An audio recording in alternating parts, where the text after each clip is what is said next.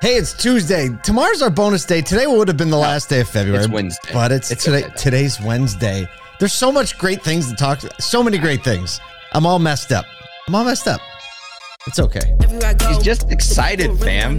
If we had news like this to talk about every single day, He's like every day would feel like whatever Christmas. I was talking to my son Miles, who was driving in to work with me this morning, and we were just talking about being around long enough to see some cycles. Right? Yeah, to see some like cycles. announcements and changes and all of that type of stuff. It's cool. All the dreams and hopes that work and don't work, and all the panic that is like raised up, and all the conversations that happens. And like I guess it's one of the things as people get older, right? They start to learn this. And I just started thinking about through all the cycles that have gone in the auto industry since I've been paying attention, right? Like even things like autonomous driving, which is kind of recent history, but like that's a word. But we haven't said it not. Yeah, like people are no longer remember this thing? Remember this thing? The metaverse. Wait a second. Oh my gosh. NFTs. Oh my gosh. Crypto. Well, crypto's a thing. If you're following crypto, like cryptocurrency is probably going to still be a thing, but NFTs, right? We don't call them that anymore because it's like a dirty word. We call them digital collectibles now, if you even care. But yeah, autonomous driving. No one's going to own a car anymore because everyone's just going to share these cars in this utopic world where people don't care about germs or dirt. Bro, 2019 NADA. That was the jam. It was all that was talked about. Hey, good morning to everyone that joins in the live stream. Adrian hits the first comment. Brian Ortega with a close second, I will say. If you're just listening to the show, know that we do live stream video version every single morning on LinkedIn, Facebook, Twitter, or X, YouTube. If you want to make fun of our faces, you can. I mean, you can just join the club. Hey, speaking of joining the club, we want you all to be at a SodoCon this year. Let's just say, we'll just give it to you straight. May 15th and 16th, welcome reception on the 14th, a little bit of extra thing on the 17th, but primarily 15, 16. We're going to be in Baltimore with the Asoto community, hundreds of us together. WOCAN is doing a special event. The Maryland Auto Dealers Association is having their annual meeting. You all can't go to that unless you're in the Maryland Auto Dealer Association, by the way. But we're going to have a SodoCon. We have 50 plus speakers. We're working through session titles and content. Now industry partners are lining up and getting their plans ready. We have Will Guidara, New York Times bestselling author of Unreasonable Hospitality, who's really hitting the heat-seeking charts now. He was on Jimmy Fallon last week. Everybody is talking about Will Guidara right now. We're so excited. Yeah, we're going to actually be going to New York City probably within the next month to do a little live podcasting with Will. But I'll say, go to asotocon.com. Just start looking at the speaker lineup we have. We're going to be posting sessions and topics very soon. We really want you to be there. And it's still early bird pricing. What else can we tell you? I know it's auto industry. It's tough. Here's a segue for you. Ready? I got to prep you for I got the button ready to go. Speaking of the Big Apple. Stop. That is too good for the first segue. All right, well, CarPlay may be the best thing iPhone users can hope for in their car as Apple is officially shutting down its EV program, Project Titan. They're going to be reallocating resources to developing. I know it's a big one. That's a big want for me. I was hopeful for this. I really was. They're going to be allocating resources to develop, big surprise here, generative AI capabilities. No way. Yeah, Project Titan's winding down as they're moving some software people into AI. Some hardware people are probably going to be facing some layoffs. But I mean, they've invested billions in this. And they acknowledge the complex challenges of the automotive sector. And this could be an I told you so moment for all the people who make cars. I'm like, I don't think it's as easy as you think it is. Here's a quote from Dan Morgan from Sendoff Trust. He says, Apple canceling this project is a sigh of relief for us. Talking about like the burden it was putting on the company's performance and the likelihood of it making. Jeff Schuster, Global Vice President of Automotive Research Consulting Global Data, said Apple, certainly had the most downside.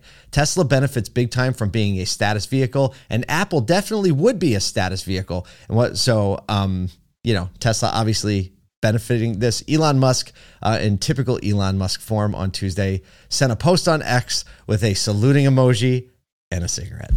It was sublime. I think we have it right here. I don't know if Nathan, do we have the post sitting? Look at that. It's just a little retweet just a little salute and a cigarette saying, "Hey, we'll smoke one for you. See you, bye." Yeah. He understands the challenges that it takes. Yeah, I think that's a respectful salute, right? Yeah, it's like, hey, kudos to you for trying. We know that it's hard. And I wonder, because I'm sure from a technology standpoint, they had it like on a roadmap, right? Oh yeah. But then when you think about the complexities of shipment, delivery, it's a lot different than shipping little boxes this big or this big in massive containers. It's like, how do we do the logistics of being an automaker, which is a business in itself, not just a small project within a larger business. So I'm hopeful that they not only develop more of the AI capabilities within their own suite of products, but also like in connected services like CarPlay with some of these manufacturers. Yes. I see them as similar to like, hey, what NVIDIA has been able to do in basically having themselves tethered to everything, right? Apple making a really big play now. I watch for it. Making a really big play for a lot of integration with legacy and net new OEMs. Like, there's no doubt in my mind that they still want to be in the car because the car has so much data about where you go, what you do. Man, I really just how they're in the car. Gosh, they've developed so much tech, like so much, and that can't just fall to the wayside, right? Yep. Sharing that, and plus people being laid off, like there's gonna be a ton of talent on the street all of a sudden. So like, who's going to pick that up? It's going to be Ford, it's going to be Kia. Certainly all of them. I felt compelled to pull these two books off my shelf. I got Steve and Elon.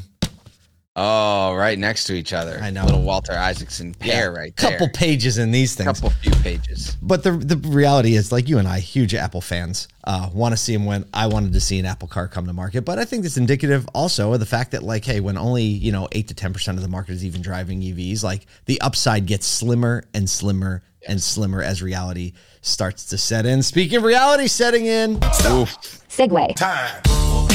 Dropping the hammer today. Put an asterisk on this one, but Chinese EV maker BYD has decided against launching its EVs in the U.S., citing the market's complexity and political entanglements as major deterrents as the company focus turns to strengthening its presence in Mexico as they build their new facility in Mexico. Stella Lee, BYD America's CEO, highlights the market's intricate landscape and why it's deterring the Chinese automaker's attempted entry. It follows speculation that the Mexican facility is a gateway into the U.S. Obviously, the auto industry, we've had a lot of conversation about that in the last week.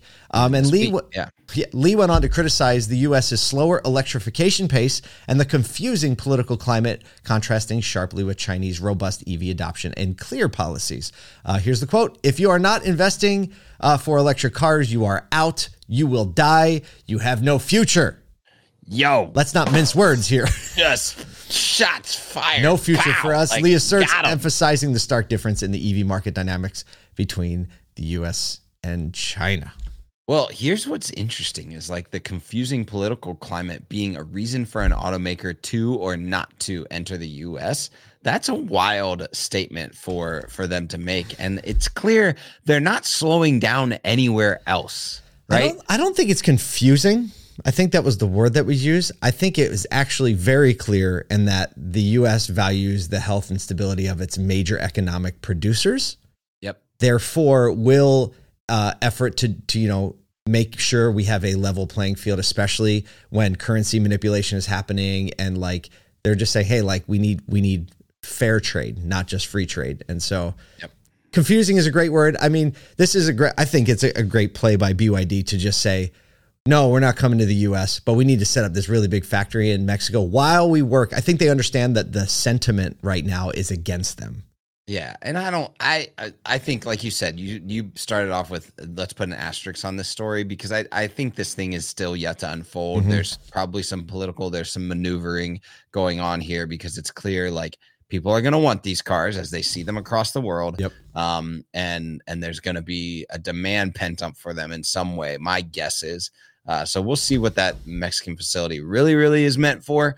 Because, I guess that's where everybody puts factories when they want their cars to go to the US.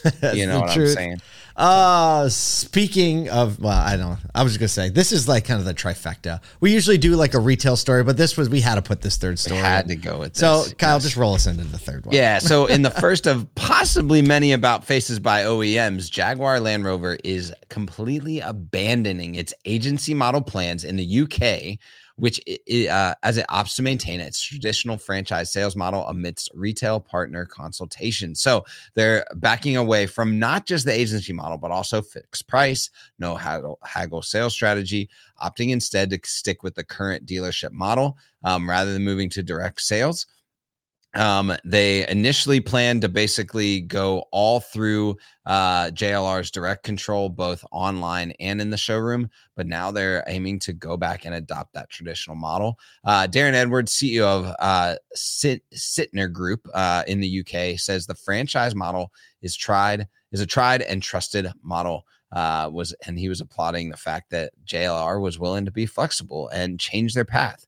And I think that the trigger point for me here was JLR basically saying, hey, look, we recognize that the franchise model is actually client centric in a retail experience, and can be even more, even while maintaining that franchisor franchisee relationship. We can get the experience out of it that we think we need. So again, hey, this is the third one. This is third, right? The first one. Apple's going to make a car. It's going to be big trouble. Okay, for franchise. Well, no. BYD is going to flood the market with cheap Chinese EVs, and everyone's going to be in trouble. Nope. The agency model is going to eat our lunch, take over, and we all need to find something else to do. Nope. Right? Just think about all the things. Dealers are the most resilient entrepreneurs I have ever seen in my life. Yeah, no doubt. And I think the discourse, right? Because there's a counterpoint discourse that happens in public would say, well, you don't limit our choices. We want to be able to buy it whenever we want to buy, when we want to buy it. We agree with that.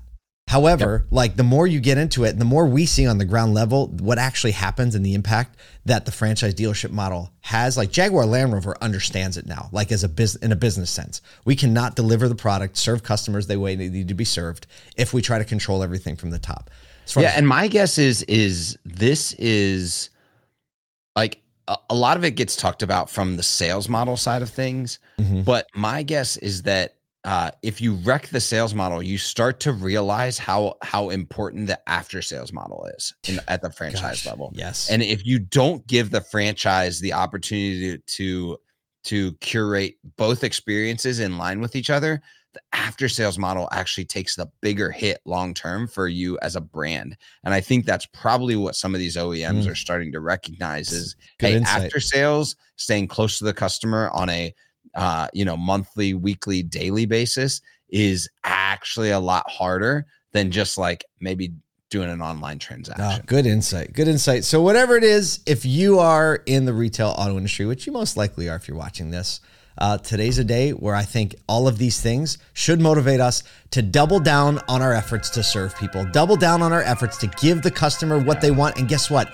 Everybody will stand up and fight for you if you do that. Get out there and fight. We got today and a bonus day tomorrow. So we'll see you tomorrow.